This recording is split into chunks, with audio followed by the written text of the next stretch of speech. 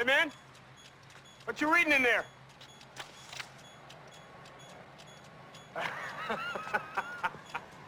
You a college boy or something? Huh? I bet you think you're pretty smart, huh? Think you could outsmart a bullet? What do you say we find out, huh? I'm talking to you! What do you say? Huh? Huh? I'm talking to you! Drop it! Dead or alive, you are coming with me.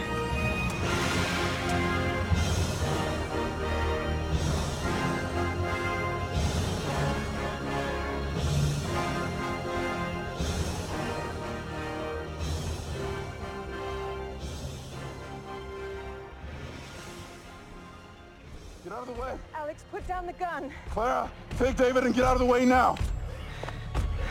Raymond Sellers, you're under arrest for the attempted murder of a police officer. Are you here to cuff me? All right. Go ahead, cuff me. You can't. You're not programmed that way. If you go against the program, the entire system shuts down, so... You don't even have a warrant. We'll overlook this little... Get down on the ground and put your hands behind your back. I'm just from marketing. Now! Okay, yep. Alex, we need to work together here. Because I'm the only one with the technology to keep you alive. Dead or alive, you're coming with me.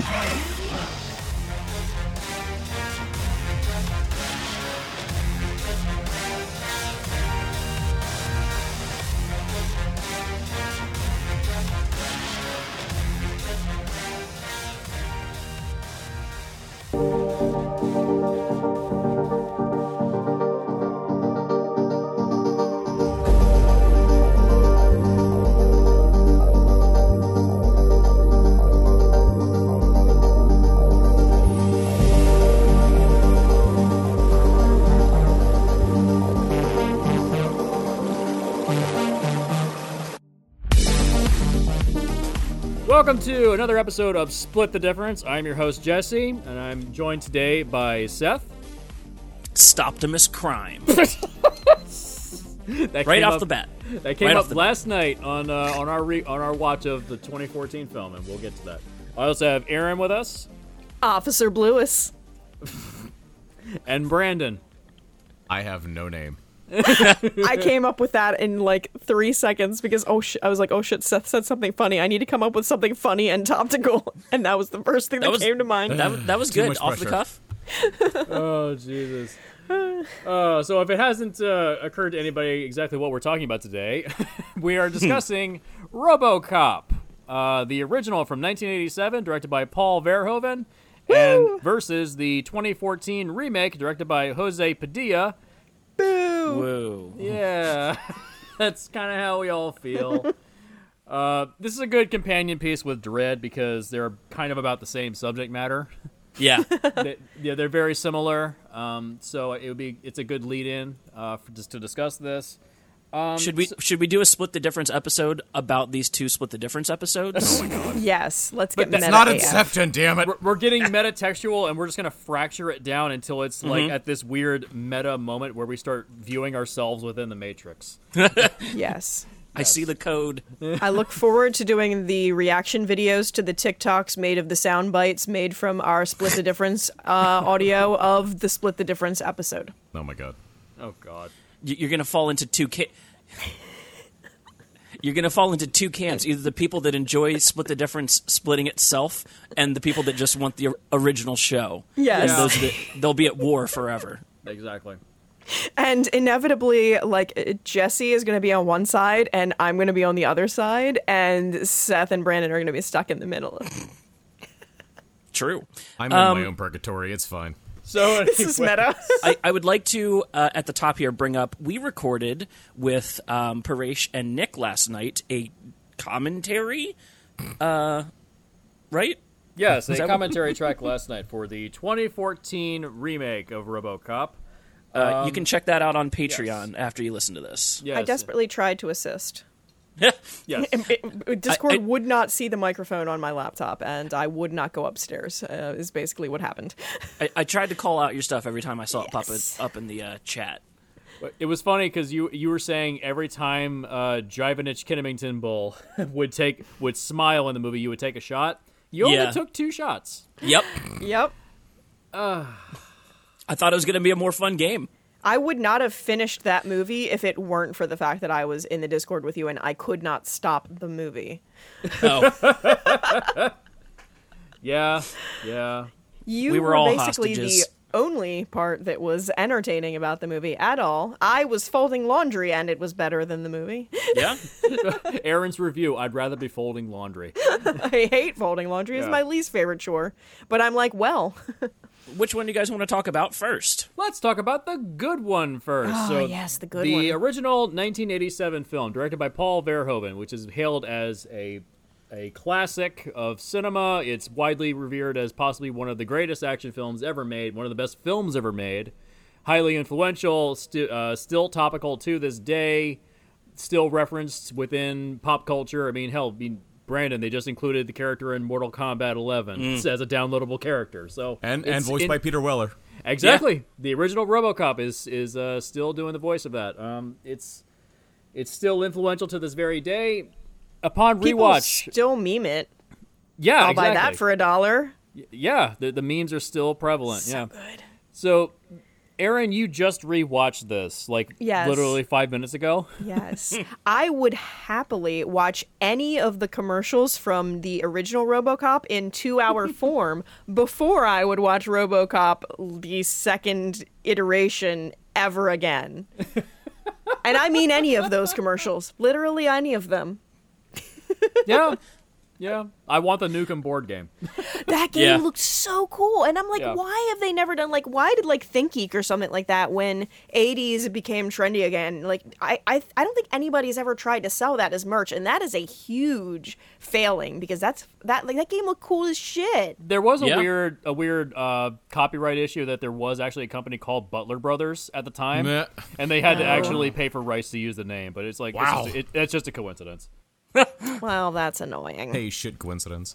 But has the film held up for you otherwise? Yes, the only thing that didn't hold up so much was just the what is it, the Ed 09? Is that what the other one is called? Ed 209. The Ed 209, yeah. Stop motion.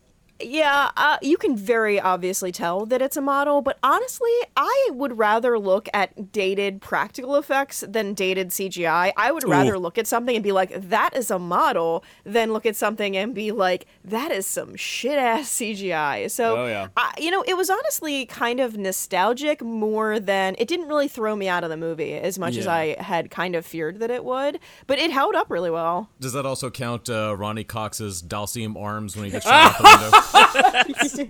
Holy balls. Oh man, yeah. That one wasn't so model. great. Ooh, Boy, yeah. yeah, let's make the arms longer than the legs. It's fine. It's fine. It's fine. Yeah. But the melting body face thing, I didn't expect that to be as and the blowing his hand off. I mean, because I've seen a ton of slasher horror. I watch a lot of zombie flicks, so I was like, whatever, this isn't gonna be that. I'm like, oh wow, that's actually not. It's kind of impressive how gory that is. I mean, when it feels more like something that actually could happen, zombies, Yes. yeah, your brain has sort of that subconscious filter, but hey, people with shotguns cornering somebody and having fun blowing them to pieces, especially obviously in the director's cut. It kind of gets under your skin. You're like, ugh. Yeah, I did see the director's cut, and that scene is, wow, that scene is gratuitous. And I was like, wait, where the fuck did this scene come from? And then I looked and I'm like, oh, director's cut, got it. And if you actually think about it, that scene, I said last night that the scene where Murphy is violently executed, compare that to the scene where Kenny gets killed in the boardroom. They're the same scene, but the tone is different. It's so different. Yeah, it's but that's not funny. But Yeah. it's horrifying. Yeah, it's so it shows that the original is still so good because it shifts tone, but it still feels appropriate within its universe. It's a weird anomaly. Yeah. Yeah, it can change its tone very quickly, but it's appropriate for that world. Yeah. It can be just over the top silly 1 second, and then that moment where he's just sitting under the bridge and he's taking the mask off and he's telling Lewis that he wants to be alone. That is so emotionally gripping. But then at the same token, you're like, I'll buy that for $1. You know? Yep. It's great to see a movie that can do those type of tone shifts and can have both sides work and hold up well. Because normally I found that a lot of times in comedy action flicks, like Die Hard's the exception to the rule, where the jokes kind of stood up to the test of time. Most of the time, the jokes get so corny, and there were some parts, like when he was talking to Lewis, and he was like, "You're really cool" or something like that. I'm like, oh god, that. I'm sure that he was supposed to come off as sounding cool, but that just sounds lame and dated. That's probably one of the only times that it felt lame. Yeah. I think the lameness was endearing to me, though. The fact that he, as like a human being, really only has like 3 full scenes as like Peter Weller, like human cop, and he's just kind of like this goofy, like, yeah, I don't know, I feel like a cowboy, and I genuinely kind of just enjoy being a cop. I don't like. He's so real that then the switch to RoboCop, like the moment when he's trying to call for backup and then he throws the phone onto the dashboard. He's like, oh man, it's like, he sounds like a fucking nerd. It's like, yeah, he seems like he's just a normal guy. Yeah, he just wants he's not to be trying a to good be a tough dad, guy. a good cop, and it's very endearing. Yeah. Brandon, what about you? Your rewatch of this? Yeah, it's funny because this past Christmas I managed to snag the Arrow edition steelbook for a nice Black Friday sale, so I had that one to jump onto. And yeah, it's definitely one of those ones where you do worry that it can be a product of its time. And obviously there are elements, the nightclub scene especially. I mean, if you ever want to date your film fast, no matter what decade it is, have a nightclub scene. Even The Dark Knight had a nightclub scene. Truth. Which you tend to forget until you watch it again. It's like, oh yeah, I forgot about this 30 seconds. But yeah, same thing with RoboCop or even The Terminator, Tech Noir. Or like, oh yeah, this was the 80s, not whenever they don't tell you this takes place. But yeah, for the most part, it definitely still holds up very well. I mean, as mentioned earlier, the practical effects in regards to the gore and the RoboCop suit itself, it's still pretty strong. Even I would say more so than from what I've seen of the sequels. I've seen chunks of the sequels. I don't think I've actually sat through all of 2 or, God help me, 3. I would say 2 is worth watching. It's got some good stuff in it. It's got some good moments. It's kind of a mess, but it's a fun mess. Yeah. I think Meister Klaus described it perfectly, that if the original is a well-greased machine, RoboCop 2 is a well-greased machine that's completely out of control. Because at the time it was being made while a writer's strike was going on, so they didn't have a finished script. Frank Miller got brought in. Yeah, Frank Miller got brought in to write the script, and so it's his mentality slammed on top of RoboCop, and it's kind of a mess. And RoboCop 3, you don't need to bother with it; it's garbage. Yeah. That's what I'll say about the second one. It's funny because I completely forgot who actually directed the second one. Irvin Kershner. Yeah. Empire Strikes Back. Yeah. Friggin' Empire Strikes Back, like, wow, okay. Didn't see it that was coming. his last film that he ever directed, and he became a teacher at USC after that. Wow. Yeah, wow. He was just kind of like, yeah, I'm done. He was just, because they had such conflicts with the studio, they were like, yeah, I'm just done with this. That was a time when the studios started to take more control of films, and the original film was, like, they left the filmmakers to do whatever they wanted. The studio was kind of leaving them alone. But after the 80s, once they got into the 90s, that's when studios really started to interfere. Especially when you start to have what they would assume would be a franchise. And to be fair, it kind of is. I mean, it kind of is. It's not like, horror film franchises that have, like, film after film after film after film. I mean, technically we had a trilogy, a remake, and awkward TV shows and TV movies? Something? Like, I saw them on Vudu. I'm like, what the hell are these? And I saw, like, clips from each one. I was like, oh, this is bad. These look like really bad fan films that were on television. Ugh. But no, the original... Nick just pointed out in the chat that there was a cartoon series. I think it was all Alpha Squad, where he gets frozen and he ends up in the future. Yeah. I think I actually had the action figure from that somewhere buried in my parents' house. But yeah, the original RoboCop, though, it definitely holds up. It's not one of those ones where you're like, it could be updated. It's a little antiquated. It's like, no, it's very timely. I mean, this is why people still look at it fondly. But yeah, that's about it. Yeah. I think the thing that shocked me, and I mean shocked me, this is the 80s. And we're all pretty familiar with, like, Best of the Worst, these kinds of movies, or I guess what movies this led from and spawned off. There wasn't, like, any out of focus, poorly lit, ugly, this is a really good looking movie. Oh yeah, it looks amazing. Mm-hmm. Still holds up, looks great. Yeah, that blew me. I was waiting for it. Like every single scene, especially like in a warehouse or something like that, I was just waiting for it to be like, oh, where's the out of focus? Somebody getting thrown at the camera. You know, where's the poorly lit reaction shot? I was looking for it, and the fact that I couldn't find it made me just like, oh shit, this movie's like good. I mean, there's some mistakes in the film. There's some things I've noticed over the years, like the shot where Clarence Boddicker gets stabbed in the neck and he's like writhing around and blood shooting at his neck. If you look at the background of the right hand of the frame, you'll see a crew member. Yeah. There's that. There's the scene when the gas station blows up. You can see the grip truck in the background. Yeah. There's little things like that, and there's like one or two shots that are out of focus. And also when Clarence Boddicker gets thrown through the glass in the cocaine warehouse. Which time? The second one, I think. The second one. You know what I'm talking about. The primer cord goes off before he hits the glass. It's in the trailer, too, which is hilarious. Yeah. The trailer, Hi, which, by the way... Which, by the way, in the very first trailer, I've talked about this before, I just love the fact that Orion decided to reuse the Terminator theme. Yeah. Even before RoboCop versus Terminator existed. So it's almost like it prophesized that comic series and then the video game series. And then, of course, Mortal Kombat 11, which has both RoboCop and Terminator. So yeah, exactly. They oddly don't step on each other's toes, like filmmaking-wise, either. No, they feel distinct. Yeah. Yeah, that was shocking. I had one, like... I'm not normally the like plot hole guy, and it leads from like a really good thing into a like, oh, that's funny. So the scene at the end when Clarence and the gang are hunting down RoboCop with those anti-aircraft sniper rifles. Yeah, the Cobra Assault, which is actually a real gun. That's a 50 caliber Barrett sniper rifle. It's an anti-tank gun. It's meant to penetrate tank armor. And there's nothing, not a single thing in the RoboCop remake that's nearly as cool as the shot of them with the van rolling down the alley, like yoked up with those guns. That's just the coolest shit. Mm-hmm. However, then RoboCop takes one of those guns and just blows an Ed 209 away at the end of the movie. Yeah. And don't worry, he's guarding the building. Boom.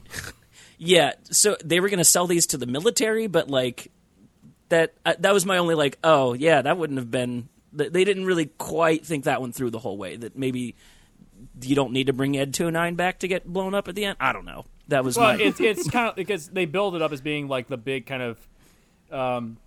films like this, you have three kinds of villains. This is pointed out in the Indiana Jones Plinkett review. There's a main villain, a sub-villain, and the muscle. Main villain, Dick Jones. Sub-villain, Clarence Boddicker. The muscle, Ed 209. Right. You got to take care of that somehow. And it's a nice little gag at the end of the movie. Yeah. And also, I think it kind of calls back to how Dick Jones was like, oh, no, Ed's definitely the way to go. He's definitely, the top line. Yeah. I mean, but between shooting the guy in the boardroom when he wasn't supposed to, falling down the stairs, and then the final explosion, it was like, it was basically meant to be like a giant middle finger to the villain before RoboCop kills him. And also, at the end. it's also, it's a satire upon, like, military technology and, like at the time, like, products that were being marketed to the military, like weapons that were delivered to Vietnam. Like, they spent all this money and all this time developing this massive weapon of destruction, yet they forgot to think about stairs. Right. Like, if you get into a building, it's like, well, you can't get me now. What do you guys think is the best satirical element? Because there's a lot of different kinds of satire happening in here. The 6000 SUX, the car that gets 8.2 miles to the gallon. That's the best. That almost like connects to the hostage situation earlier in the film too. It's like, I want a car that goes really fast and has really shitty gas mileage. Like, who makes that demand? But I feel like that correlates to that car commercial. Yeah. This is Reaganomics. This was a time frame in America where it was like, buy more, get more shit. Yeah, they own live more. It's like, we kind of started out with that again in the Trump administration, and now it's all gone away because we're in quarantine at the moment. Yeah, and I had commented this in the group chat. I loved at the beginning that the space station was called the Star Wars. I don't remember what it was. The Star Wars Defense Platform, which was a program developed by the Reagan administration for anti-missile as an anti-missile defense platform in case the Russians decided to attack us and the Cold War became a hot war. It was a real program. I think it's just hysterical looking back because most of the space stuff ever since has been Star Trek themed, at least. So that just seems to have persisted more. So it seems like it would have persisted more in this. And so I'm like, the RoboCop environment, that's the one where like Star Wars was the one that initially had a bunch of sequels early on, and Star Trek had like a period where I don't know. I just make weird things in my head, I guess. Yeah, I think So- for Yeah, go for ahead. me, for me, one of the best satirical elements is the beginning of the movie in the conference room.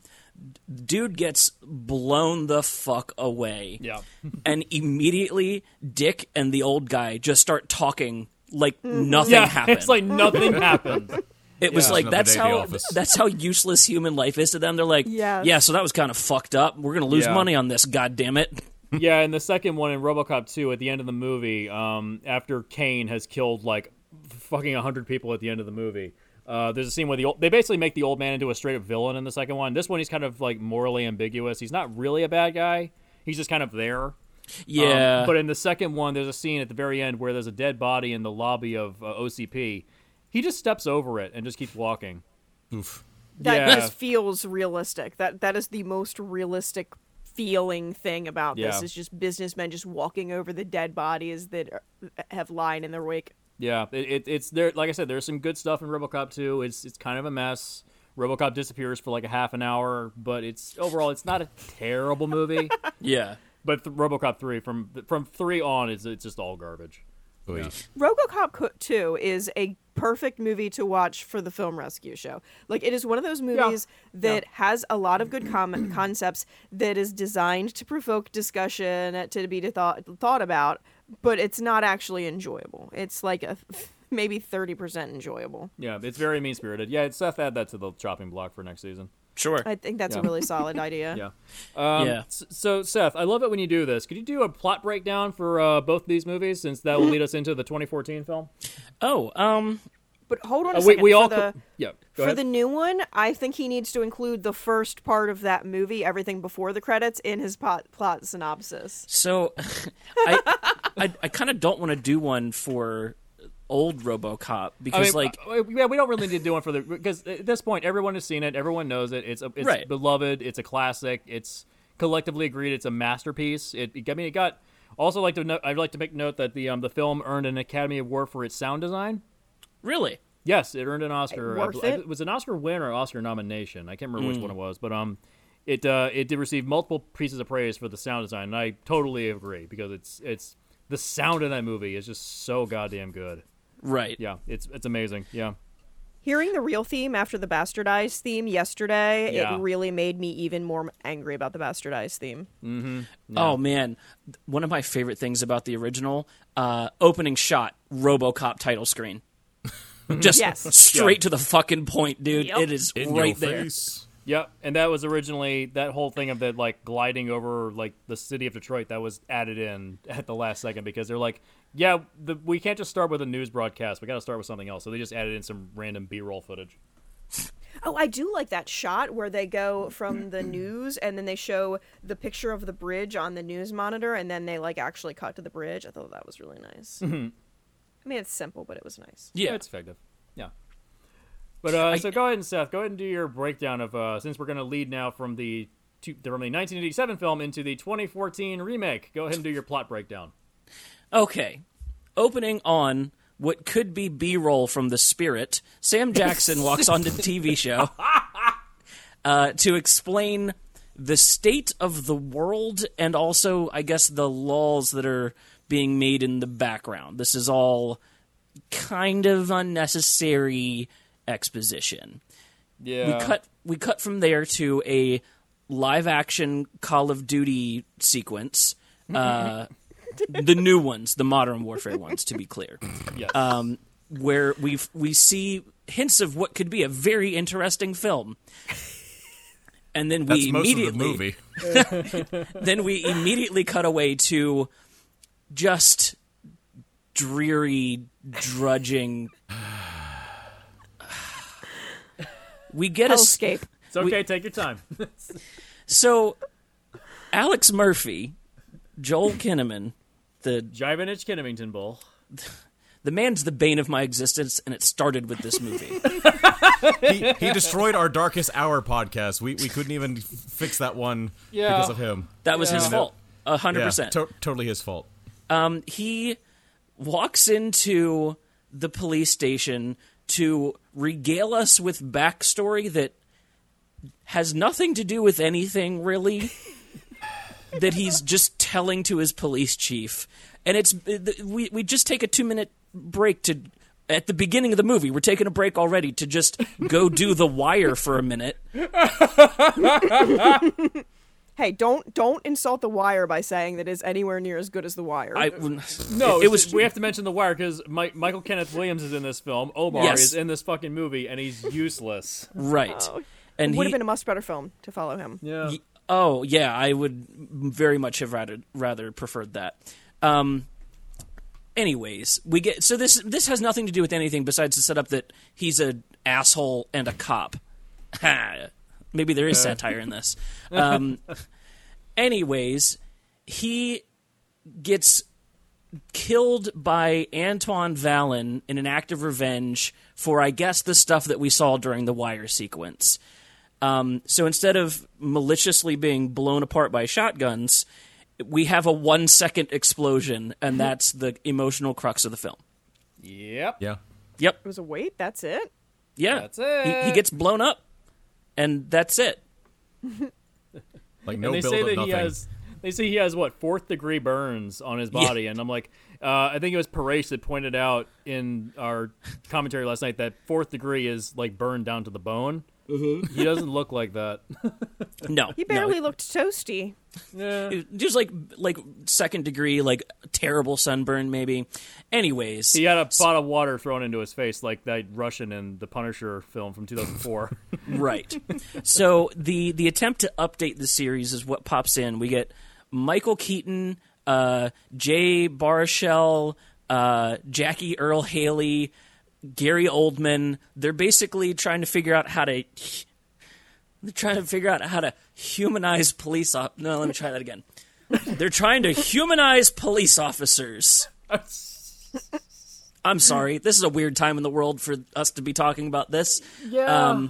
But for everybody that's wondering, we just had a incident in Portland where federal agents were arresting people on the street for no reason and taking them to undisclosed locations in a very fascist Gestapo manner. Yes, this is a dark time in America. Anyway, when the podcast was escapism. Yeah. Thank you. We did pick RoboCop. Yeah, y'all did. So they're trying to put a good face on policing, so they decide to stuff Joel Kinnaman into a robot body. And what do you know? That's not probably the best thing to do with somebody that legally died. And he kind of freaks out, and they put in this like emotional subplot, which was way better in the original, where he's just like remembering who he is. Yeah. Instead, Remember who you are. They're like managing his hormones to make sure he doesn't have an emotional break. In the meantime, they're going to put him out on the street. And that makes sense. Yeah.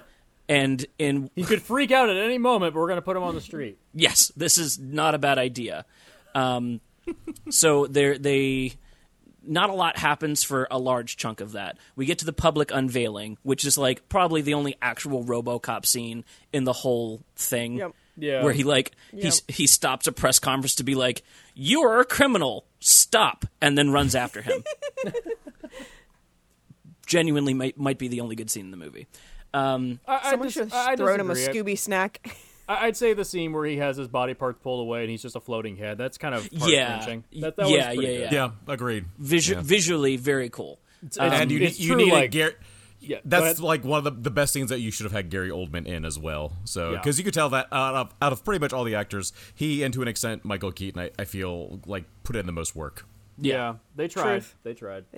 Batman, Commissioner Gordon of different universes. Yeah, we pointed out last night is Batman talking to Commissioner Gordon. They have one whole scene, just these acting titans, just the two of them together, and it was like, goddamn. They're trying. This could have been so great. So anyways, he overrides his programming and finds out about the attempted murder on him. How and does that he his override son, his programming stuff?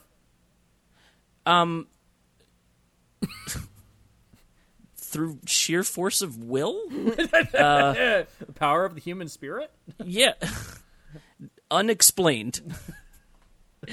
He finds out his son had Friendship PTSD, and then he decides he's going to go extract revenge. They on Antoine Vallon, not Clarence Boddicker, basically. Which, as a character, if you're going to have Red in your show or in your movie, that was a good choice. Anyways, so he's going to go extract revenge. He's going to go extract revenge. Damn, where am I going with this? I'm genuinely trying It's to. just like it the is movie. so. Where am I going with this? It is so boring. Oh God. It's basically what the writers said. I mean, Right. So Oh, that's right. That's right. This is where the wire thing comes back in. So apparently his partner and the other undercover cop betrayed him, and they're the reason that he got blown up.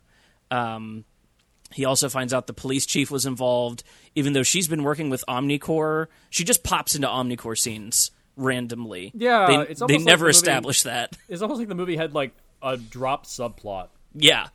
yeah, that's what it feels like. So there's like legal stuff going on in the background. The Dreyfus Act, they're trying to get vetoed, which is really unimportant to the plot. So then we get to the finale, which is just CGI fuckfest. He's like riding Ed 209s for shits and giggles. So dumb. While everyone's trying to escape the top of the building because he figured out that, Michael Keaton's involved and Gary Oldman's involved and his wife is a hostage now and, the things you add in to spice up your movie. Then they almost they didn't do the directives. That's what was missing in this version. Yeah, They really, I even noted that there's no serve the public trust, protect the innocent, uphold the law. None of that is in this film. right. Yeah. So Michael It's Keaton. kind of a play upon the 3 laws of robotics. Isaac Yeah. Asimov's 3 laws of robotics. Kind of a play upon that. Yeah, so Michael Keaton's character has basically put the 4th directive in him that he can't kill him. He overcomes it through the power of will, again. Okay. And then the movie's basically over, cut back to Sam Jackson explaining what happened afterwards without showing it. And Murphy's body gets rebuilt because I guess Gary Oldman wasn't totally bad or whatever. Sequel bait. For the sequel that never happened. Because it's a simple plot in the original movie, right? Like he gets killed. He finds out that the people that killed him are kind of coincidentally working for the people that turned him into a robot. Yeah. Corruption, uphold the law, and they just turned it into a revenge story in the reboot. But he's so emotionless that he doesn't even say the word revenge at any point. Truth. Like, it doesn't feel like revenge. It just feels like, whatever. Idle Tuesday. Well, what's worth noting is that technically it does become kind of a revenge thing at the very end of the original film. He's getting revenge against Clarence Boddicker. Clarence Boddicker has no idea who the fuck he even is. Right. This is just some random guy he killed. It's like probably one of 100 guys he's shot and killed. Right. Like it's to Murphy, it's revenge, but for everybody else, it's like, oh, we know who it is. It's like it's missing that emotional core. It's missing that moral compass. Yeah. And if you had an actor that could emote, maybe you would pick up on that kind of stuff. Yeah, God, this is like they were trying to make Joel Kinnaman a fucking thing, and I just don't fucking get it. Because he's tall, blonde, and his nickname must be Fetch because it's never going to be a thing. That was funny as shit. Yeah, that was good. That was. Can we talk good. Can we talk about the visual aesthetic of the film and how boring and bland it is? Yeah. Sure. 2014. Yeah, you made the note, Seth, last night that this is something you could probably do in your garage or in your driveway. There's very, very many parts that look like shot for YouTube Red films. Like, it is just as easy to grab. It's all... And there's handheld shots in the original Actually, the camera work in the original movie is fantastic. Yes. Yeah, I would lots agree. of dolly shots. The shot in the bathroom where I need to pull up my other page. Anyway, the two executives are talking to each other. It cuts from Dick Jones and Bob. Bob Morton. Bob Morton. Bob Morton. They're talking to each other. It's an over-the-shoulder shot in the mirror where we're seeing Dick behind Bob, and then the camera just kind of moves to the right, and now it's all Dick, just like menacingly in the middle of the frame. Just like little things like that really amp up the old one. The new one's just like, hey, so shaky cam and like that. We're good, right? Done. All right, cool. Pretty much. Yeah. And just like, and also like the suit. Like we have to talk about the suit. Like we noted in our commentary that this film has like large shades of Christopher Nolan's Dark Knight trilogy. Yes. Like this is sucking his dick so hard. I was gonna say, have you guys played the Arkham Batman video game series? Oh yeah. Arkham Knight, the last Oh, one. where they introduced tank combat? Yes, that, but also the Arkham Knight suit is what the new RoboCop looks like to me. Yeah, it looks like it's very clumsy, kind of clunky. It doesn't. It looks. It doesn't look visually appealing. Yeah, It doesn't look like what it should look like. Yeah. It does. You know what? You know what it is? Like the original RoboCop suit looks kind of like an American-made muscle car. You know what the new one looks like? A foreign. A mocap suit. It looks kind of like a German like like a electric Porsche. car. A Porsche. Yes. Yeah. Yeah, but it doesn't look very visually appealing. No. Yeah, and also it's like they're trying to make you get on his side as a character and like make him a visually appealing person for the public. Why would you dress him in a suit that makes him look like a Nazi SS officer? I know, right? It makes no freaking sense. It's funny. It's almost like the movie was even self-aware by the end. It's like, yeah, no, he's gonna go back into the silver suit. Sorry. Yeah. Mm-hmm. It's like you noted last night, Aaron, when they turn off all the lights in his stasis room. You noted the thin blue line at the back end of the room. You noted and they that. do it like 2 or 3 times. Yeah. The symbolism is so heavy-handed. It's like a child made this. Yeah. The SS officer to a Beetleborg. Yeah. This is what the Hitler Youth made out of RoboCop. Like, what the fuck, dude? Yeah. So beyond the like Iron Lung scene, beyond the stop criminal scene, were there any really other redeeming aspects to you guys within the new one? Apparently, Darren Aronofsky was supposed to direct it in 2010, and that shit fell the fuck so through. much better. Yeah, he was. Man. That would have been so good because he would have taken a really hard look at the psychological implications of all of this shit. Yeah? But I think that he dropped out because they said we want it to be PG-13. Yeah. It's like I've said, Sony has become the bane of my existence. And we noted this last night in our commentary track. This has drastic shades of the Bloodshot movie. Oh yeah. Well, like I said, still a better Bloodshot movie than Bloodshot. They have the template. They have action movie futurism template, and they just plug in the new characters. So, That's plug and play.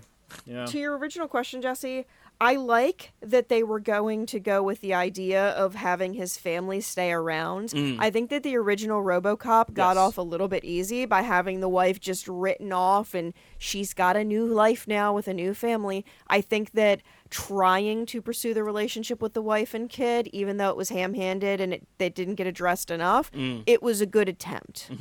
Yeah, I said last night, if you're going to try to reinvent something, that's a good place to start. Keep the family around, try to build with that. And we noted the sexual aspect that was completely ignored in the remake is that he doesn't have a penis anymore. He doesn't have anything anymore. They really Can you imagine all of the attachments you could put on him? Oh my god. That bitch probably happy as shit. You can imagine that all you want. But they kind of note that in the original film when Lewis is kind of helping him retrain his gun sights in the steel mill, and they shoot the baby food. Like That's very visual metaphor of you're never going to have kids again. The gun is a giant phallic object. Yep. She's helping him to aim his phallic object. Like, it's pretty blunt, but it's something. Yeah. I was just thinking It's the whole something. time about Data's scene with Tasha Yar where he says, "I am fully functional." I am fully functional. Somebody put money in the pot. Aaron mentioned Star Trek. So you realize that means that, like, Data can jizz, right? Never established. Hey, I'm the jizz authority, so Yes. dropping that gauntlet right now. He's I would RoboCop. Look, RoboCop. okay, what is it? Bad Dragon makes those dildos that can actually come. RoboCop. I think RoboCop totally has one of those. Brandon, anything you really liked about the reboot? Yeah. All right, so Please, God, steer us away from this, Aaron. Brandon, please get us away from this. So, I think the best thing I can say about this film, to use an old cliche, is I'm not mad at the remake. I am disappointed because I feel like Okay, Dad. I've seen far worse remakes. Obviously, I've seen a handful of better ones too. But the thing is, I feel like I could tell they wanted to try new things that could have worked. But the problem is, I feel like it steered too far in different directions, and I do feel like its most fatal flaw is what works so well in the original film, and that's the fact that when Murphy initially becomes RoboCop, he has no memory. He is strictly RoboCop, and it's over the course of the film that he starts to remember who he was, and basically by the end of the film, he reaches his goal of accepting what he currently is, but still is aware of the humanity that he had. I mean, the very last moment of the original film is, "What's your name?" Murphy, and then boom, cut to credits. Like, that's where, like, he's found his place by then. Like, he remembers who he was, but he also knows what he is, and it finally, like, meets in the middle. In this one, you already start with him still being well aware of who he was. Yeah. And, like, that humanity's already there, and then they take it away, and then he tries to get it back, and it doesn't really work. awkward. It's like this. It's very awkward. I feel like it's not really that same journey. It's more roller coaster, but like the most busted ass roller coaster ever. Yeah. Well stated. The Yeah, like, original I- has a character arc. This new one really doesn't. Exactly. Yes. It just kind of goes in a circle in the remake rather than that progression. Like, he starts, I wouldn't say at the top, but, you know, he starts with a decent enough life, and then it's all taken away, and he needs to try to rebuild from there rather than kind of like wobbling up and down in the remake. Yeah. But I mean, the thing is, I feel like if there were more tweaks to the script to kind of streamline the dramatic elements, because I've said time and time again, I feel like the best action films are the ones that have drama for a base and then action around it. This one I feel like was trying too hard to go in that direction, so when you did have the action scenes, they felt fewer and further between. It really falls victim to the origin story syndrome. Yeah. Yeah. And I feel like that's the biggest problem with it, because in the original film, yeah, it's still sort of an origin story, but it's an origin story that's propelled by the main plot. While in this one, it feels almost like it's two separate films that are trying to coexist. It's an origin story with heart, first off. That is incredibly important. In this, they're no heart left. Right. No, Literally. It's kind of ironic. Literally. Yeah, it's very ironic that you are trying to have the character start more human when he's RoboCop than in the original, but it feels more soulless. Yeah. It's Like also that- worth noting that the original RoboCop is 102 minutes long. The remake is 118. Yet, Yeah. like the original it's- feels shorter because it's you know I mean, even though It's is over short, too soon. it feels like it's over too soon. And then you look at the remake and it's like it feels way too goddamn long. Because Yeah, I I feel like mean- I was just introduced to RoboCop and I want to know everything about him. And the Yeah. other one, I'm like, oh my god, I'm so over this dude. Can you just shut up already? Yeah. Pacing is all about the pacing. I feel like the original True. hit the nail on the head, and then the remake, it was just like it didn't really know where to go. It didn't know how to streamline it. And like I said, I didn't hate the film. I thought I would, but the problem is it was just mundane. It was just mediocre. I feel like truly bad remakes are more entertaining in their badness. This one was just kind of there. Like, it's a film that came and went, and until someone brings it up, you're like, oh yeah, there was a remake, wasn't there? Like, it's Yeah, one of those. right. Like, it felt like it should have been a bigger deal than it was, and it came and went. Do you know what bugs the shit out of me the most is they're primed for things they can do new takes on from the original. Think of like, what if they outsourced satirical commercials to like YouTube. Yes. And have Dan that Harmon, since he already makes a bunch of them from exactly the end of Community, that whole thing. Things like that. You had literally a dude gets melted and turns into a like semi-zombie for like 2 minutes at the end of the movie. Yes. You have anti-tank strike force criminals blowing shit up in the streets for fun, as they do. There's this whole like subplot of Clarence trying to like wrangle in more cocaine into Detroit by like flexing big dick energy in front of this random other criminal that just pops like. And by the way, they put cocaine in vials. Yeah. Okay.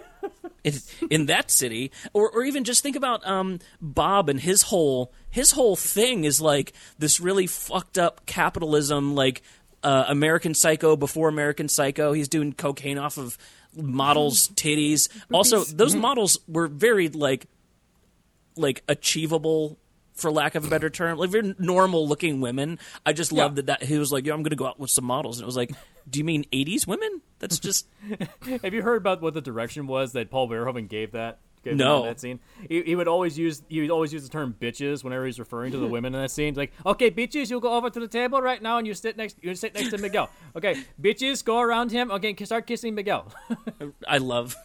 I wish I was. I have no idea what accent that was supposed to be. I don't think it's Dutch though. It's supposed to be Dutch. I can't do a Dutch accent. Okay, Dutch is hard. All right. I wasn't really sure. Paresh just pointed out in the chat the scene where he dips his fingers into the guy's, I think it was scotch actually, I don't know if it was wine, but he like dips it in and like rubs it on his nose, and then the other guy immediately drinks it, and it's just like, what is this criminal underbelly, and why are you guys so cool with germs? What is happening?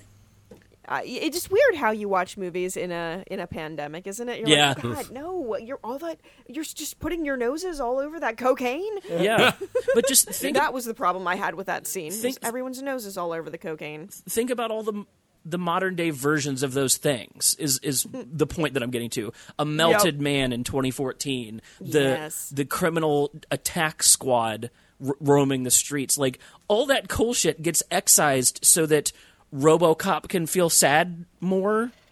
Yeah. The fucking 2014 film is so goddamn mopey the whole time. Mm-hmm. Yeah. It's so like it's self-pitying and self-defeating the entire time. It's almost like a sense of like self-effacement the entire film. It never feels fun.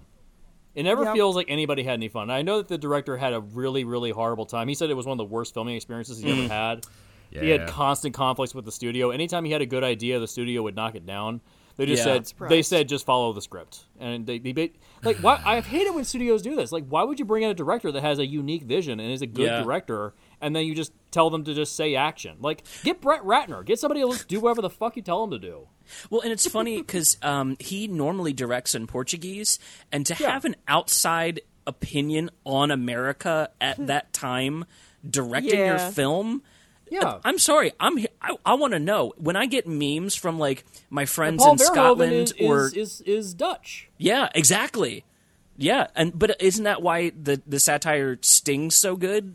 Yeah, he's looking at how like goofy Americans were in the fucking 80s, like the yuppie movement. Their whole thing is like, well, we got a lot of crime in this neighborhood, so the prices are low. We can move in our new city plan for cheap. But now there's crime in the neighborhood. What do we do? It's just yeah. That Baltimore, so biting. God. I'm bothered. I'm bothered that they would. When I get memes from like my international friends about America right now and how they're looking at us, I'm like, damn. I have no defense. Can't say anything. You're exactly right. Jesus. Oh, yeah. Can we point out the remake version of "I'd Buy That for $1"? Oh yeah, but when Jackie Haley says I wouldn't buy that for $1, like anytime they ever reference the original, it disregards every single remake. If you ever have to address the original in any particular way, it's almost like you're trying to say you're doing it better than the original. Mm-hmm. But like I remember in the remake of Clash of the Titans, There's a scene Oh, yeah. where the little owl from the original Clash of the Titans from the original film shows up. Clockwork Owl, yeah. The Clockwork Owl and Sam Worthington, or I'm sorry, Jivenich Kinnamington Bull. God, there's another fucking dead ass actor in that movie like that. Jesus Christ. This is going to be a great show for the future. So he holds up the owl and he's like, "What's this?" Mads Mikkelsen walks past him, shoves it out of the way, and says, "Leave it. It's worthless." I'm like the original still is fucking good. Yeah, visual effects haven't held up quite so good, but it's still a goddamn amazing movie. Yeah? It's just, like, why would you intentionally reference the film that's considered a masterpiece, that is the reason your film fucking exists in the first place, and then say you're doing it better? And then the reviews come out and they clearly say you're not doing it better. Right. You're insecure and you know it's bad, and you hope that if you tell people that it's good enough times that people will believe it's good. Guess what, guys? That's not how that works. It's like dangling a shiny object in front of a cat. See, we Right. love the original, don't you? I'd rather be watching the original. Jesse, you and I saw the remake in theaters. Yeah, I saw it in theaters, and I walked out very, very disappointed. Walking in, I knew it was going to be bad, and I think it was the first time I went to see a movie expecting it to be bad because I knew it was PG-13, and I was like, yeah. So what's going to happen then? Because the point is it's ultra violent, like for Yeah. fun. Yeah, exactly. Like the original is violent, but it has like a cartoonish element to it. Mm-hmm. The remake feels like realistic, which takes away the fun. That's kind of like RoboCop 2. They made the violence realistic, which made it not fun. Yeah. Yeah, so you need to have that sort of, like, when that guy gets blown away in the boardroom scene in the original film, it's like so over the top, like squibs everywhere. It's so funny to see like somebody just get blown away like that. It really sets the tone so early too. Oh, You're yeah, just I like, know. oh fuck, and these guys are just business as usual after watching a guy get actually accidentally killed at work. Oh, Yeah. Yeah. Like there's nothing like that in the remake. Yeah, there's just no point when the world is self-aware. Yeah, it's like, and I've noted that technology kind of ruins this movie. If you really think about it, like trying to make it as high tech as possible, it looks like a video game. Yeah, It really does. It looks like, I pointed out, it looks like Deus Ex. It looks like Deus It's Ex, or it hard looks to like Watch Dogs, care. or pick a game that has a futuristic style to it. Cyberpunk. Right. It looks like that.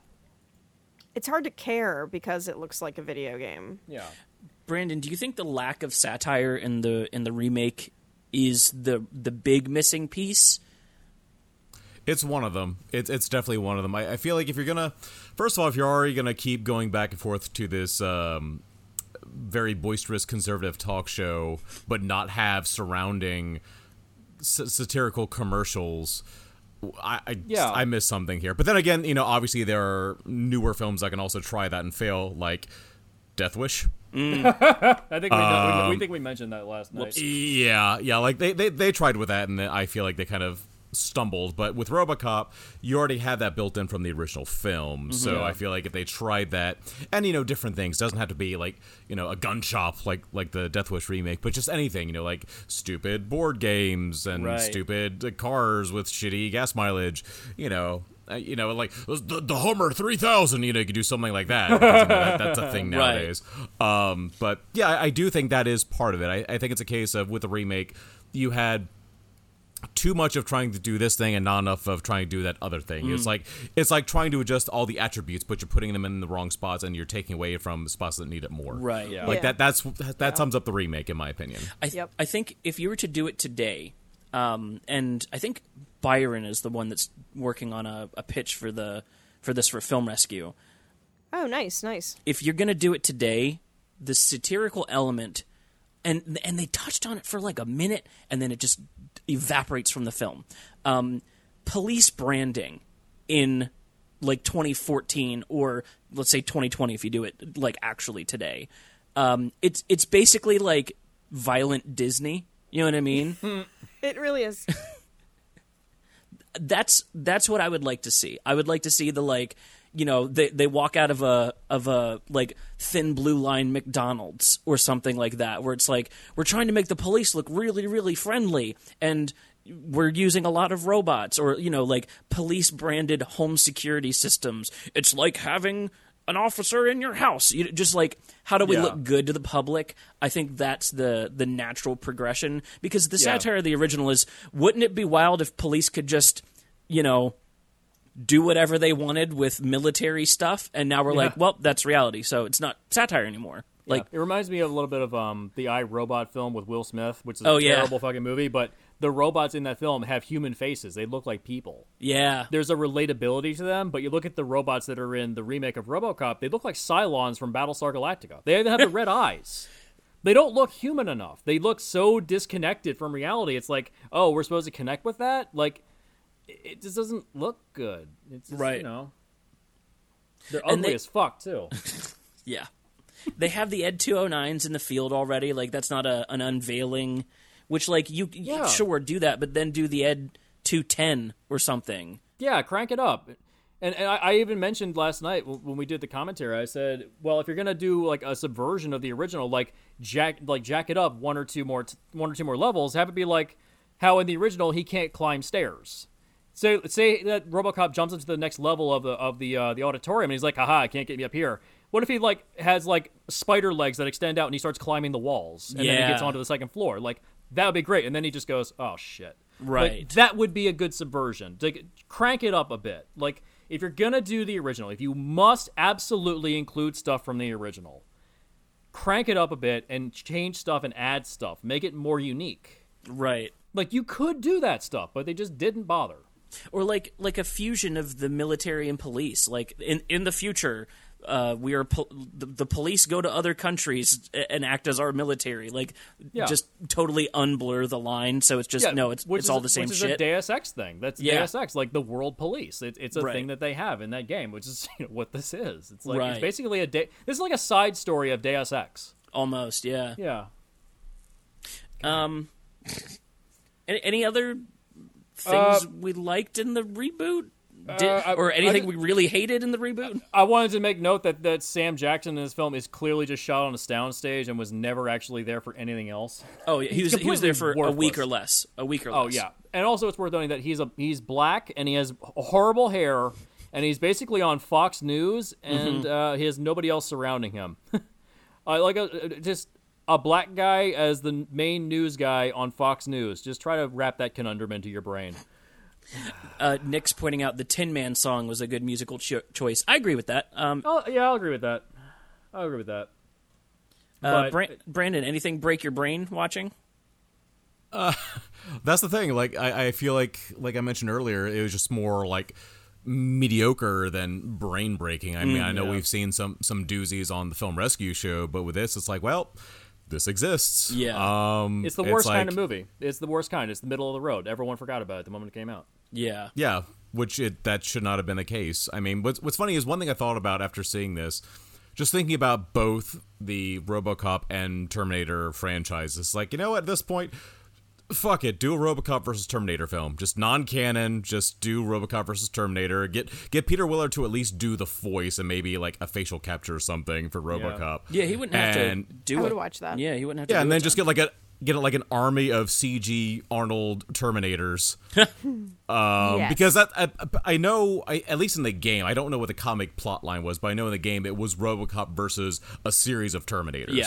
Yeah, the game kind of takes an idea, but the original story of the book is that Skynet was created after Murphy got shut down, and his consciousness was sort of distorted by the Skynet program, and so his consciousness gave sentience to Skynet, and so Murphy inadvertently created Skynet, which created the Terminators. Oh, wow. It's an interesting idea. It's written by Frank Miller. It's got some good artwork. It's really good. It ties together pretty well. It's pretty good. I mean, when you consider that the Terminator franchise in and of itself is pretty much just a series of different timelines at this point. Right. Fuck Yeah, it. sure. I Yeah, mean, it could be a one-off. Yeah, this Just is do it. totally a fuck it moment. Yeah, I mean, yeah. they've been planning on trying to do another film called RoboCop Returns for years and years and years after they canceled the sequel to the 2014 film. At one point, Neil Blomkamp was signed on. Like, that guy has been hired and fired from more productions than I can think of. Alien 5 or Alien Ignoring 3 and 4, whatever the hell that project is going to be. Yeah, I guarantee. Like, it was going to be like Halloween 2018, where it's like, hey, we're ignoring what we want to ignore, and then we're going to do this thing. Here's my thought, though. There's just been so much crap coming out of the attempt to have some sort of canon that's adhered to. Like, just if it's an interesting concept, just be like, okay, it's an AU that we're now going to be making stuff in. Like, I'm so over people getting obsessive about what's canon and what's not canon. If it's going to be a good story, cross it over, try it out, mirror universe, whatever. Right. People teleport into crazy places. Let's just see what happens. Tell me a good story. Right. Yeah, Fury Road the shit. Yeah, Huh? who gives? Yes, who gives I just want a shit? good story. Just give me a good story. I don't give a shit. Yeah. There you go. The original. Do you guys have any standout favorite lines, scenes, sequences? Like what gets you excited when you put it on to see when you're going to rewatch it?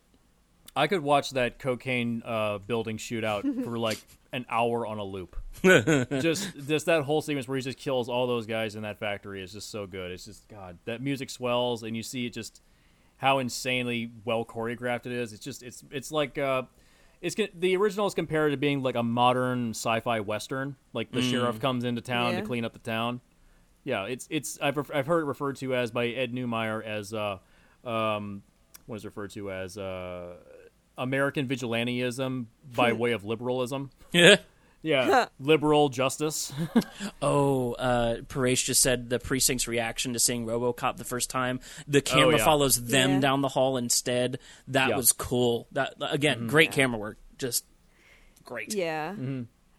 Can you fly, Bobby? And bitches leave. I like Officer Lewis a lot. They didn't really make a big deal out of the fact that she was a woman or anything like that, but they kind of avoided most of the like damsel in distress type tropes or she's incompetent and that's the reason why you got hurt tropes, which I liked.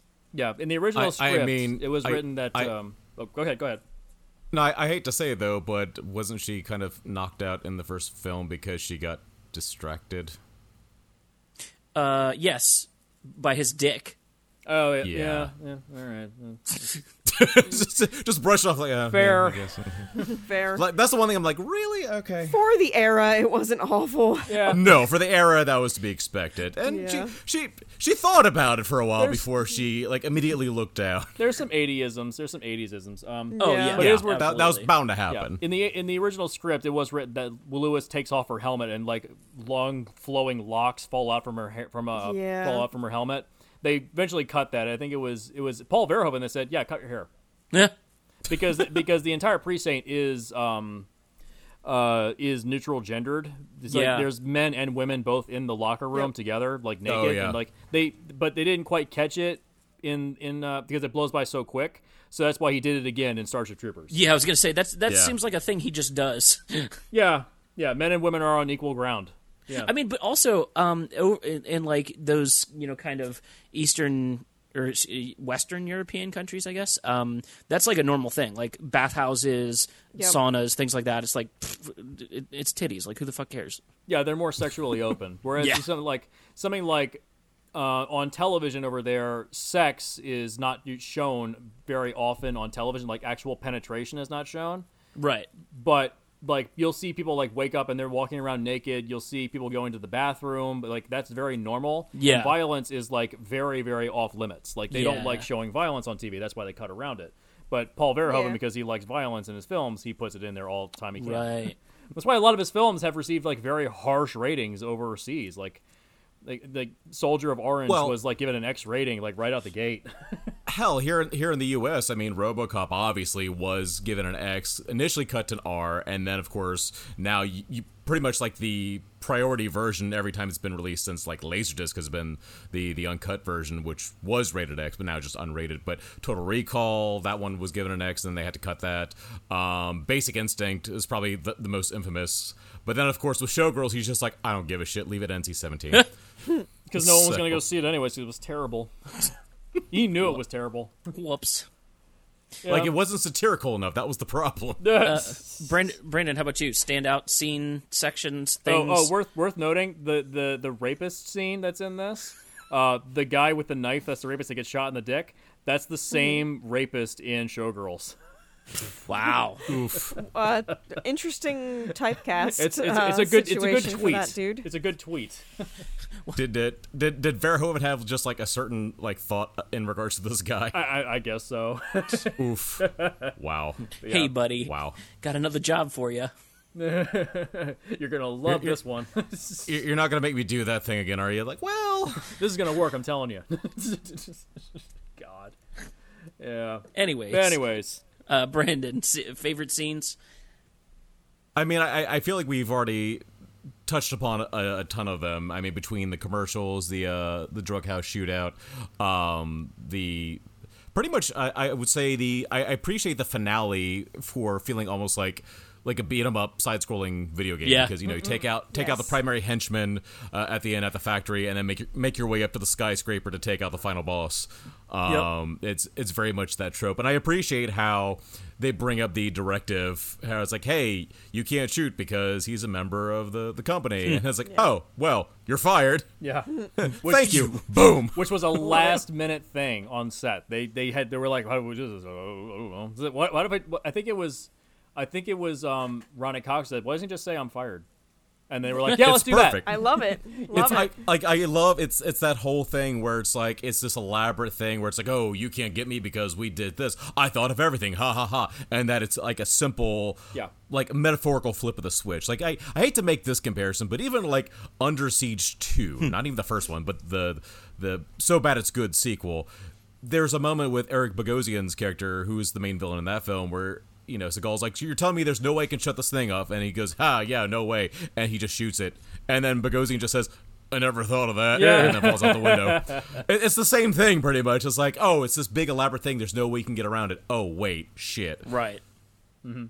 Yeah. I think for me, it's I don't want to say unintentional comedy, but it's the comedy that shines through the satire. Specifically when they speed off in the cop car the first time, they're leaving the precinct, their first ride together. They pop that ramp leaving the garage so hard that sparks actually fly out the back of the car, and I was like, I love it. who are these Yahoo cowboys? What the fuck? It kind of. I love that unintentional, like, oh no, this world is just kind of wild. Like, jump in real quick. Yeah, I love that kind of stuff. Like, you can only get one car in and out of that garage at a time. Yes. Yep. Like, why? Okay. I love when they're leaving, go to one of the calls, and she's driving, and he like just barely gets his ass in the car before she's moving. It happens twice. They each twice. do it to he each other. He does it to her, and then she does it to him. That's amazing. Like the door, I love it. The doors open as she's like hitting 20 miles an hour. Yeah, I love that scene when they're getting coffee. Yeah. Yeah. That, like you always say, like if you want to have good character development, just have one scene of the characters just dicking off and having fun. Like they're just hanging out. Yeah. Yeah, no, they're just hanging out. Just and it gives us like a great character beat for him, because again, he only gets like 3 total scenes of like acting. True. And he says that he learned how to do this gun spin for his kid, and it's like, oh, that's endearing. And then he's like, nah, it just looks fucking cool. Yeah. Like she's like, no, you'd like it because it looks cool. And he's like, yeah, you're right. Like I love that. And I love that initial bond that they form. Mm-hmm. And they do kind of brush that off at that moment when he says that, but then, of course, when he goes back to the house as RoboCop and thinks back to when his son was watching that show, you're like, okay, yeah. Yeah. And then that's how she recognizes that there's humanity in him later, too. She's like, oh, yeah, this, like, personality thing stuck. That's... Yeah, and again, this is, Jesse, like you said, when you add these scenes, you get these little branching veins of opportunity to make your movie feel like a whole idea instead of a series of scenes. People care about the characters, right? Yeah, and it's crystallized when he goes back to his house. It's now vacant. Like why is this in the middle of our action movie? Well, it's there because you need to feel for this guy, right? Mm-hmm. Like this is the scene that's necessary. You have to have this, like, but it's not forced. It's not unneeded. It's totally necessary, right? You have to feel, and that music. But can we mention the music of the Basil Paul Doris' music? Holy shit. It's so still good. fucking good. I have that soundtrack on my iPod, and I love it. It's still so good. Yeah, like, whereas the remake music, did you even notice it? Only when they try to bring back the theme. Right. Exactly, and that again is like they brought back the theme and they sort of like synthesized it, and it sounds like somebody's like slamming on a keyboard. Right. Oh God. Yeah, it's so bad. What's that cat video of the cat playing the keyboard? Neon Keyboard cat. cat? Yeah, Keyboard keyboard cat. cat. That's kind of what it sounded like to me. Just God. Every Yeah. time they reference the original, it made it worse. It made it worse. It made it seem like, and you can say this about a lot of adaptations of satirical things. It made it feel like they just liked it as it is and didn't think that they didn't catch that there's social commentary happening there. Yeah. A good comparison for this in terms of the remake is the Ghostbusters remake from 2016, where they do reference back to the original film, but it's done in a way where they think they're doing it better in the remake. It's kind of like the original is hailed as the classic. I mean, why would you reference back to the original if you're trying to be a complete reboot and just like throwing everything out, but then you're basically referencing the original. Even the post-credit scene, they say, "Oh, you ever heard of Zool?" Like stop.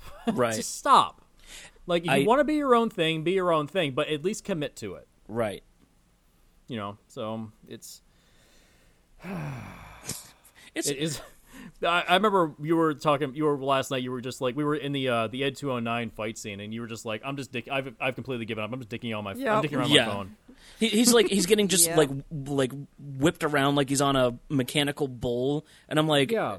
you're gonna wrestle an Ed 209 to the ground? All right, fuck you, dude. Like, I don't even care. Yeah. Yeah, pretty much. The remake just has like the biggest problem of the remake. There is zero heart.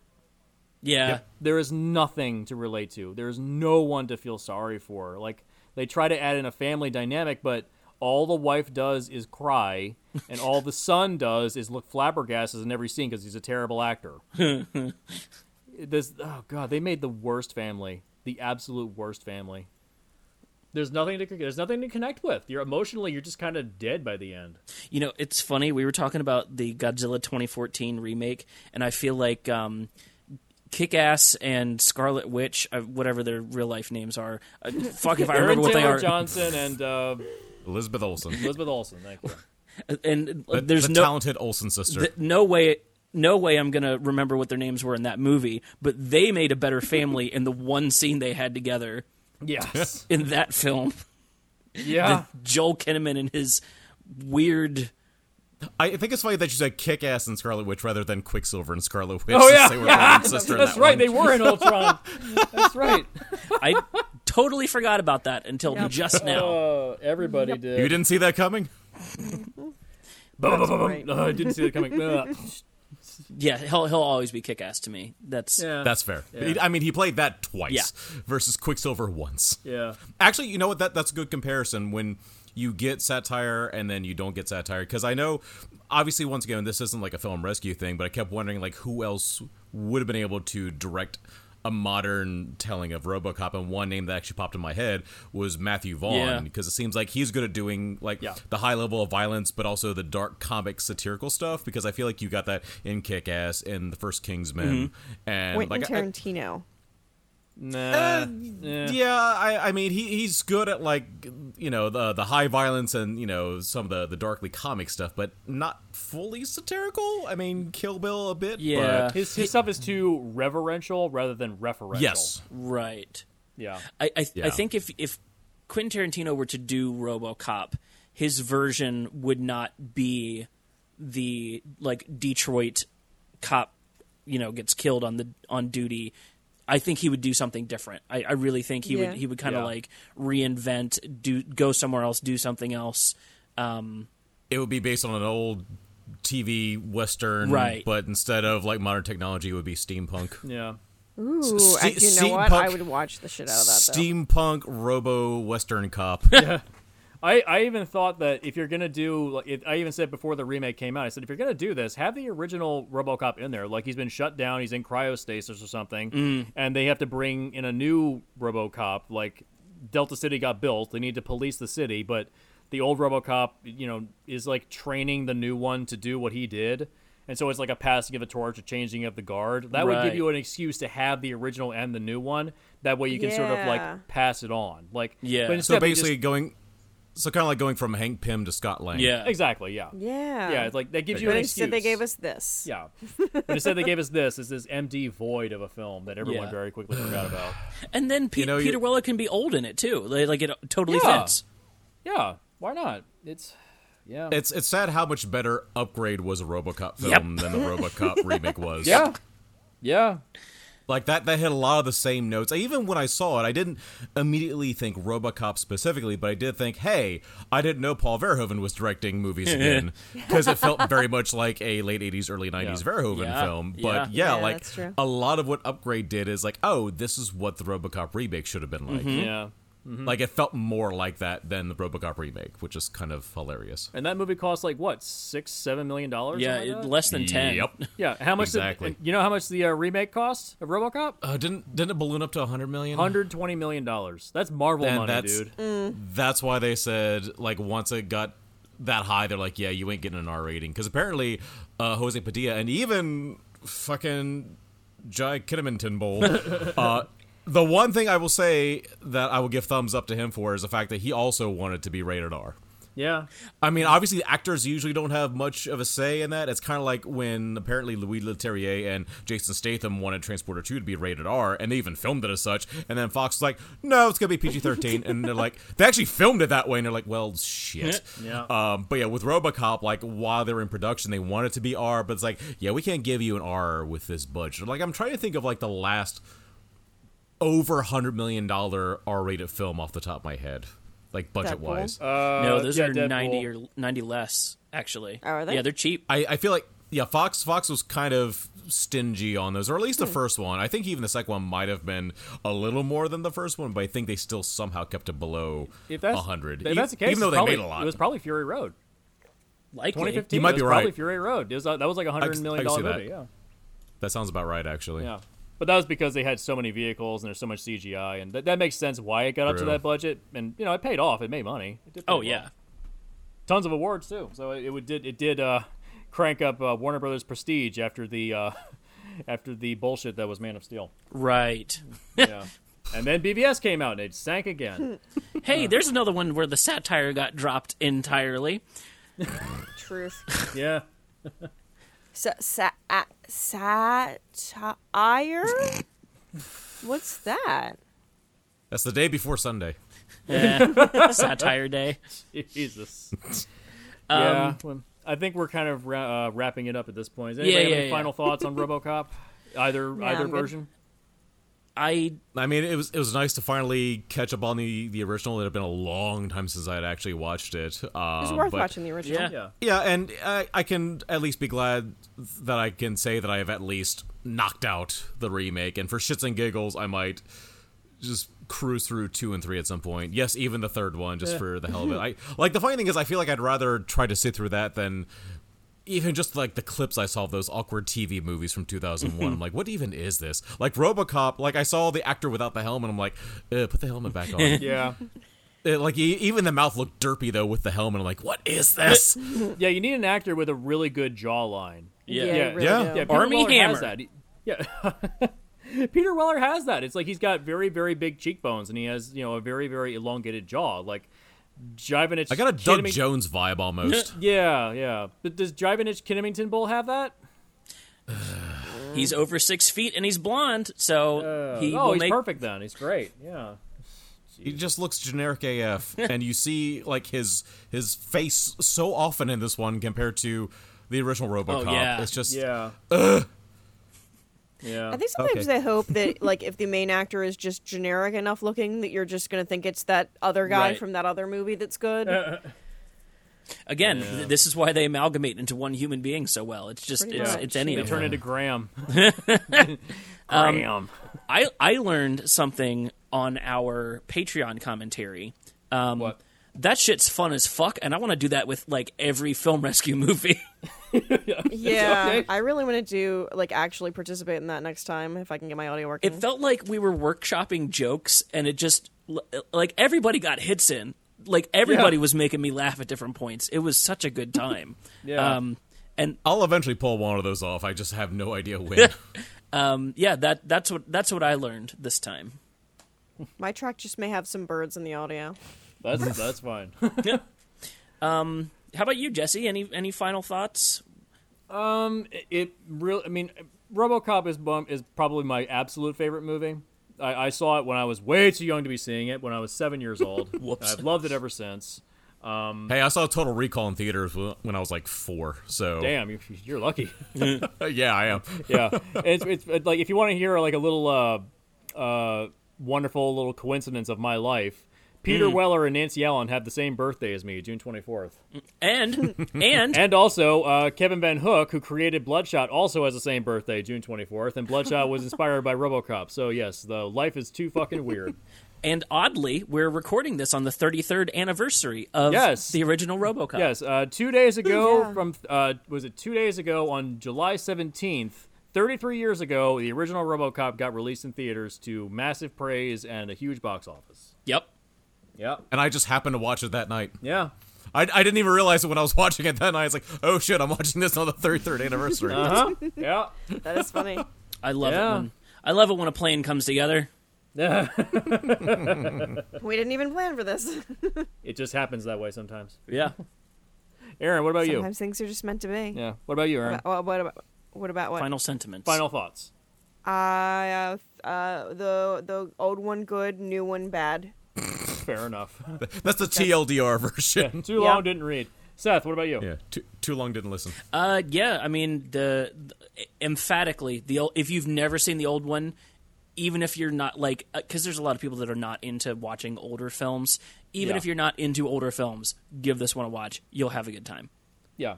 What's great is that the visual aesthetic of that film, it doesn't feel dated. No. It feels really. like you could release that in theaters now, and everyone will be like, "Wow, this feels really, really great." When they film this last year? Yeah, okay, yeah. I'd go see this at the. That's Alamo. a very retro nightclub, but other than that, it's other feels than like that now. one thing of the retro nightclub, besides that one thing, it feels like it could happen. You could have made it now. Yep.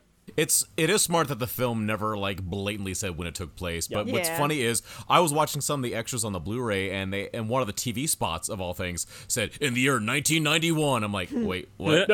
And then like apparently the novelization threw out a year like 2035 or something. I can't remember. Yeah. But it's like nothing actually in the movie though, which is Right. kind of smart. So sometimes you don't want to literally date your film. It's like we make jokes about Blade Runner all throughout last year Yes. because hey, takes place in 2019. So, but hey, it sadly predicted when Rutger Hauer would pass away, though. Oh. Although, speaking of Blade Runner, just to bring it back, apparently Blade Runner was actually the inspiration for RoboCop because apparently the idea was, what if we did a film that was the opposite, rather than someone hunting robots or replicants in the case of Blade Runner? What if it was the opposite? What if it was a robot who was hunting human criminals? And so RoboCop was kind of born from Blade Runner. Wild. Yeah. So Yeah. yeah, I like it. there you go. Good things inspired each other in the 80s. Exactly. Let's wrap this jabroni up. Yeah. So I think the consensus is see the original and fuck the remake. Yep. Don't even bother. It's not much. even worth your time. We sometimes say, "Hey, watch this if you're drunk. Watch this if you want to have like a drunk watch." It's not even worth that. It's really not. There's not. Seth was trying to take a shot every single time. Jivanich Kennington Bull was gonna smile in the movie, and he only got 2 shots in. Yeah, I was The disappointed. only circumstance while you should watch this movie is so you can listen to our commentary track. Yeah. There you go. We smashed this thing into the pavement, and it totally deserved it. Yeah. So, yeah, don't even bother with the remake. Just watch the original and be happy with it. Maybe RoboCop 2. I'd actually encourage people to watch RoboCop 2 and 3. If you're a masochist, go ahead. If you have to be a completionist, go right ahead. But everything else after that, don't even bother. I don't think it's not on there anymore actually, but I think at one point RoboCop 3 was on IMDb's bottom 100. I'm not surprised. But it crawled out. It's like 4.1 out of 10 now. Like once you start to go into the 3 range, that's when you risk landing in the bottom 100. And it also depends on how many votes you get. But yeah, I think it used to be on there and Nick crawled made a out. comment in the chat. Take a shot every time RoboCop 3 is Japanophobic. Ooh. God, this got Japanese samurai robots in it. It's fucking weird. Wait, the Wolverine? Yes. But at least that was in Japan. At least that was in Japan, not in Detroit. God. Yeah. Anyways, Brandon, do you have anything else going on that you want to plug right now?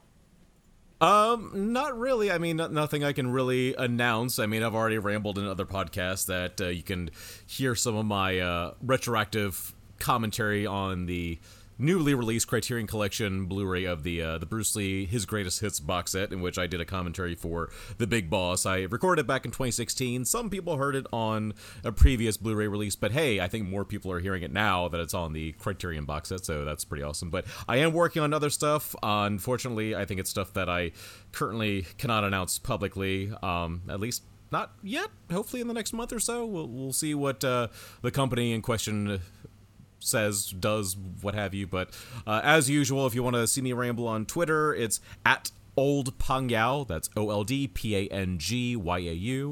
If you want to see my photography and sometimes film work on Instagram, that is at B2 Pictures. That's the letter B, the number 2, and the word pictures. All right, good. Aaron, what about you? Hi, I am Erin. In addition to the Film Rescue Show, you can also hear me on the Palette Cleanser podcast, where we talk about movies that do not suck. Or you can hear me on The Gavel, which is our D20 roleplay podcast. And I have my own Sims 4 channel. Oh my gosh, where did my brain go? My usernames are Aaron Moriarty YT on most services, including on Linktree. You can go to Linktree/Aaron Moriarty, and that's where all my stuff is. All right, good. And Seth? Got a question for you. Yes, I might have an answer. Would you buy access to our backlog for $1? Of course I would. What do we have on our backlog? That was a RoboCop reference. Did you get it? So if you would buy it for $1, you can go to our Patreon, patreon.com/MonTresorMedia, where you get early access, extended episodes, uncut episodes, unreleased episodes of all of our different podcasts, including this show, Split the Difference, as well as The Gavel, Palette Cleanser, Film Rescue Show, That Weird Ass Game. I feel like I'm forgetting one. We also have our commentary tracks are starting to go up. Yes. We will have a RoboCop 2014 commentary track, and also I just recorded a commentary track for Bloodshot, because watching the 2014 RoboCop made me think, wow, I really have some more shit I need to get out of my system about Bloodshot. I'm excited to... I kept it civil. I didn't smash anybody into the ground. I think my comments are very even-keeled. Yes. It wasn't 1 a.m. drinking Jesse. No, it was me at 10:30 drinking just coffee, and it was very civil. I kept it simple. Well, there we go. But it's just me on that episode. You can watch that in tandem with Bloodshot, available now on Vudu, because COVID knocked it out of theaters. Whoops. But hey, it's going to China now. If China ever gets out of lockdown. Right. Well, they're playing that and Doolittle for some reason. So yeah, those will make another $1 million in all of China, probably. Sure. Likely. Yeah. So that's the Patreon. Go check it out. You can buy it for $1. Mm-hmm. I'd buy that for $1. I would not buy the remake for $1, though. No, I bought it for $4. The more I hear that, the more I just want to go back and play Smash TV as well. Oh, yeah, they have a RoboCop reference to Smash TV, don't they? Oh, yeah. Right, a lot of RoboCop and Running Man. That game's great. Oh, I love that. I would love to see a Smash TV movie, because it's like just the goofiest shit. You gotta straddle the line without it becoming a Running Man ripoff, though. Oh, true. It can be done, but you have to be really careful. I was actually thinking about that. Because, if you combine the best elements of both Running Man and RoboCop, you would get Smash TV. That's true. How did Running Man not get remade?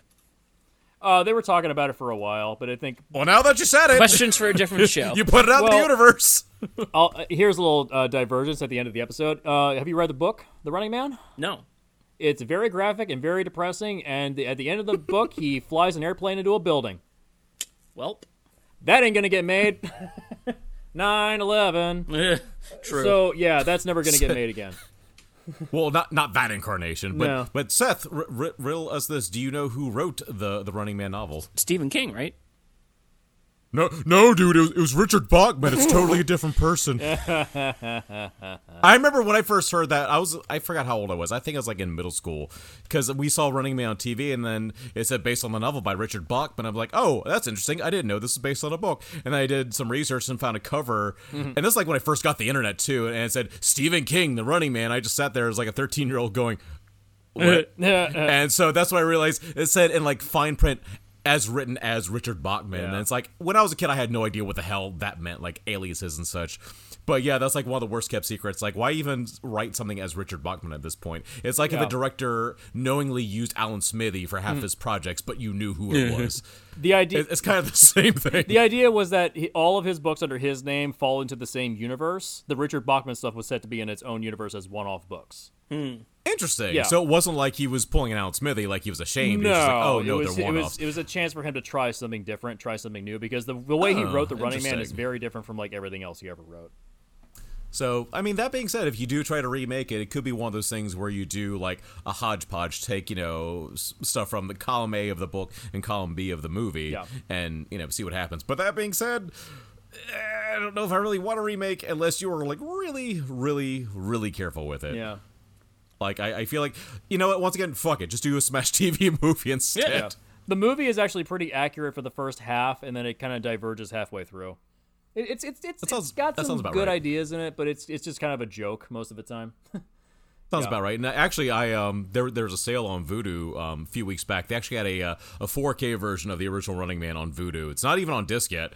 It actually looks really good, like pin sharp. So I wouldn't be surprised if Lionsgate tries to put that on 4K, like physical 4K at some point. It actually looks really good. Maybe Arrow will do a release one day. Who knows? Yeah, maybe. I mean, like the whole licensing of catalog titles with those companies is still kind of in its infancy because I think a lot of them are still testing the waters. I know Arrow's kind of gone in a little more because we're getting Flash Gordon, Pitch Black, Cinema Paradiso, and then Shout and Kino Lorber, and some of them are like, "Oh, we'll see what happens." And then Criterion is in the corner like, "No, we're gonna stick with Blu-rays. We're good." Yeah. That's why it's like Criterion's releasing a special edition of Parasite when Universal just released a 4K version with no extras. So it's like, well, what do I want? Better picture quality or better extras? Yeah, exactly. Somebody will do a fan edit and just put them all together one day. Why not? Well, I mean, custom 4Ks right now are exactly easy to pull off. So. Somebody will figure it out someday. Yeah. But if you must buy the original RoboCop, I recommend the Arrow edition. Because it is basically the original Blu-ray, although there is a video glitch that occurs when the hubcap flies past the camera in the chase scene at the end of the movie. All right, I'm finally going to clarify this because I know you've brought this up a few times, and since I watched it the other night, this is what it is. It wasn't a glitch. It wasn't like there was a pressing error or anything like that. What that was, and actually, the funny thing is, I popped in the second disc with the TV edit just for shits and giggles to see like what it looked like on there. I honestly think that came down to the original negative when they were filming, that the way that the hubcap went flying past the camera and the way that the sun was hitting, or the direction that the sun was, because I could just see it on the buildings, when the hubcap flew past, I think it hit the sunlight going through or like near the camera gate. So when that went past, it actually caused a burst of the exposure. And in some cases in the past, they did correct it in the lab. However, going back to the original negatives for the 4K restoration, I don't know if Verhoeven just went, fuck it, leave it in there. I kind of like that. Or they just overlooked it. But yeah, you notice kind of like it fades in and out for like 5 or 6 frames. But yeah, that's the way that look was kind of common when light gets into the camera gate, and I think that's what happened. The hubcap flew past, it hit the sunlight, and then like flashed through because it fades back out like right after it passes. Yeah. So that's my theory. I actually did some research. I couldn't really find too much online, but watching the TV version, I did notice that even in that moment that the color was stabilized, but it did still kind of flicker a bit. So I think that's something that they've tried to correct in past ones. And this one, Verhoeven's like, fuck it, I like it. Because apparently he approved the 4K restoration back in 2013 that's been used on all the Blu-ray since. So I guess that's on him. I don't know, but I think that's just my theory as to why that turned out the way it did. Fair enough. Yeah, but if you have to mystery semi-soft. Yeah, very true. But if you do get the Arrow edition because it has a ton of extras on it. There's all kinds of new interviews, there's new commentary tracks. There's all kinds of stuff that you can find on that Blu-ray. Yeah, and it comes with the original edition and also the extended edition. So, yeah, so that's all I have, guys. So I think that's it. Yeah, thanks for jumping on, guys. I'm sorry you had to watch one really terrible movie, but we made up for it with a really good movie. So, which we don't normally do. Usually, it's just the bad one. We hit the whole spectrum now. Film Rescue's bad movies, then this is both, and then the Palate Cleanser's good movies. So now it's even. Yeah, there you go. Perfectly balanced, as all things should be. Yeah. Thank you, Thanos. Yeah. someday we'll do a version of this where we have both good movies. Let's just talk about both that are really good. Someday we'll do an episode of that. There's plenty of those that exist. Oh, sure. Yeah. All right, guys. So, Aaron, Seth, Brandon, thank you very much. I appreciate it. I'm not sure what we're going to do next time. I think we should probably jump into a horror film. I think we need to get away from action for a little while. Yeah. Yeah. That's fair. Yeah. Maybe Psycho. That'd be a fun one to talk about because they're basically the same movie. I've never seen the Gus Van Sant version, so. It's bad. But yeah, eventually we'll do a good one and a good one, but I think we need to go into a good one and a not so good one because Josh Dysart says he will die on a hill to defend the remake. Wow. Perfect. He will die to defend that remake, and if that's the hill you want to die on, bro, you go on and you climb that hill. So, all right, guys, thank you very much. I appreciate you taking time out of your Sundays for this. Definitely. Thank you. Yeah. Thanks. All right. Thank you, everybody, and good night.